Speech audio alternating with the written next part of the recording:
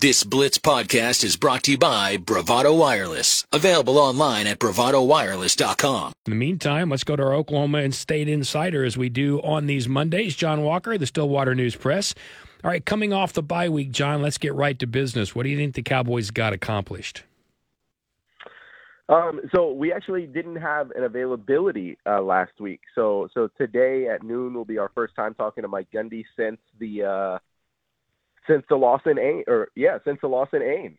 And then we'll get players later this evening as well. So, I really couldn't tell you exactly what, what they would say they focused on. I hope that we see this Friday some progression in the consistency at the quarterback position. Because I think we saw, guys, that one guy staying in, and I think we talked about this last week, we saw the benefits of that as the game progressed. We saw some connections get going. For example, DeJon Stribling and Alan Bowman.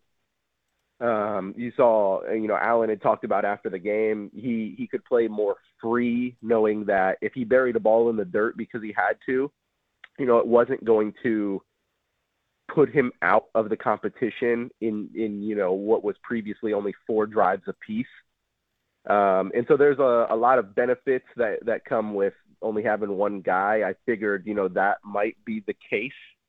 Or personally, I hope that's the case. Again, I don't even, I don't even care who it is, but I think we saw the benefits of just having one guy. And I hope that's the case again this Friday against K-State.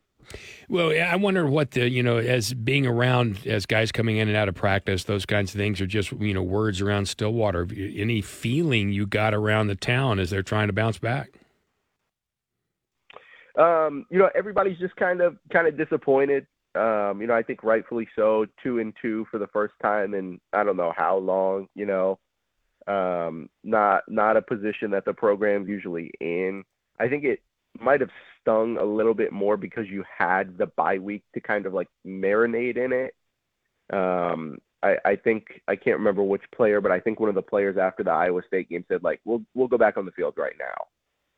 And so, that's the benefit of not having a bye week, I guess. Coming after a loss, you are hungrier. You have, a short turnaround to kind of exercise those demons, if you will. But in the bye week, you really, really, really have to sit and think about it. And so maybe that'll pay them dividends, But, I think everybody's kind of a little somber. Still eager, still excited. They sold out the K-State game this Friday. It's a blackout. I think the only game they haven't sold out yet is Kansas, maybe. Which should Saturday. Sell out, yeah. Yeah, it should. Yeah, it absolutely should sell out. But I think that is the only one that hasn't yet. The BYU regular season finale, yes, Bedlam. We all know you had to have season tickets to get into that game, essentially. So, people are still eager, but I think rightfully so. They're a little disappointed with the Cowboys sitting at 2-2 after the first 4 weeks. Just a couple more moments here with Jon Walker, Stillwater News Press, talking Oklahoma State football and basketball. Scott? It was a quiet bye week, as you mentioned. There's no media availability, but this seemed like a really quiet bye week. There wasn't really, usually on bye weeks you hear some kind of news kind of trickle out from practice or something, but it was really quiet. Is that a good thing or is that a bad thing? Well, so we had a little bit of news, as everyone's probably aware, regarding Oklahoma State defensive back Trey Rucker. Mm-hmm. So there was that all of that kind of transpired last week, but really aside from that, we didn't hear a lick. We did not hear a single thing about this football program, or come out of this football program from, today really until Mike Gundy talks at noon, from the time they left Ames. We just haven't heard anything. And so, yeah, I think that's somewhat peculiar. But, I understand that they had some obvious things come up last week in the middle of the week that they probably didn't anticipate.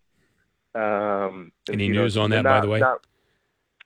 So So Marcus Trevino, my coworker at the Stillwater News Press, he's been all over this. He was on the news beat at the Stillwater News Press for a while, so he's a little bit more familiar in the court system and whatnot. So no, I think he said I think he said that they're going to have another hearing, I believe. Not quite sure when that is. Okay, so the latest update, Marcus said, for anybody who doesn't know, I suppose, Oklahoma State safety Trey Rucker was booked, arrested on suspicion of a DUI, September. It would have been the Sunday morning after the Iowa State game, and was driving home from film. This is all from the police report. He claimed that he was driving home from film. A redacted second source confirmed that from the program, it seems. And so then he had a hearing on Thursday. And the tricky part of this, guys, is his probation from a previous thing lasts until August 24th of next year.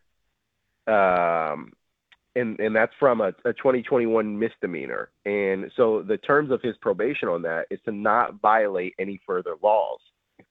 So they'll have to have another hearing to see, what kind of goes on from here. His current probation officer will have a big part in that, of course. And we'll just kind of wait and see. So this game, last thing for Jon Walker, Stillwater News Press. It is a sellout, as you said. It's a Friday. Kansas State's in a bit of a position themselves because they've had some surprises here and there. Is this a must? Hard to say must win at this time of the year, but if you don't win this one, where does it put you? Yeah, I think so. All things considered. Back-to-back losses, one to South Alabama, one on the road in Ames. You have 2 weeks essentially albeit, a short week with a Friday game, I suppose, but you have 2 weeks to prepare for a K-State team that I don't know how to put it really any other way. Mollywopped you in Manhattan last year. 48-0. It was, on paper, the worst loss of the Gundy era. And there were, if that happens again, or if you fall to K-State again in a close one even, or however it ends up playing out, if you lose this one, man, it would be tough to bounce back. It really would. Now, I'm not saying they would lose out the rest of the season, but it would sure be tough to bounce back from a third straight loss to a team that beat you last year. Yeah, it would certainly. There's no question. Well, maybe we can just get Travis Kelce and Taylor Swift to attend, and maybe that'll switch everybody's attention around. What do you think? I'm telling you, yeah, we could get them in Boone Pickens and everything will be fine. John, we appreciate you. I hope there's some extra news this week, and we hope it's all good news for Oklahoma State. Thanks very much for your time. Thanks, guys. Thank you for listening to this exclusive Blitz 1170 podcast from Bravado Wireless.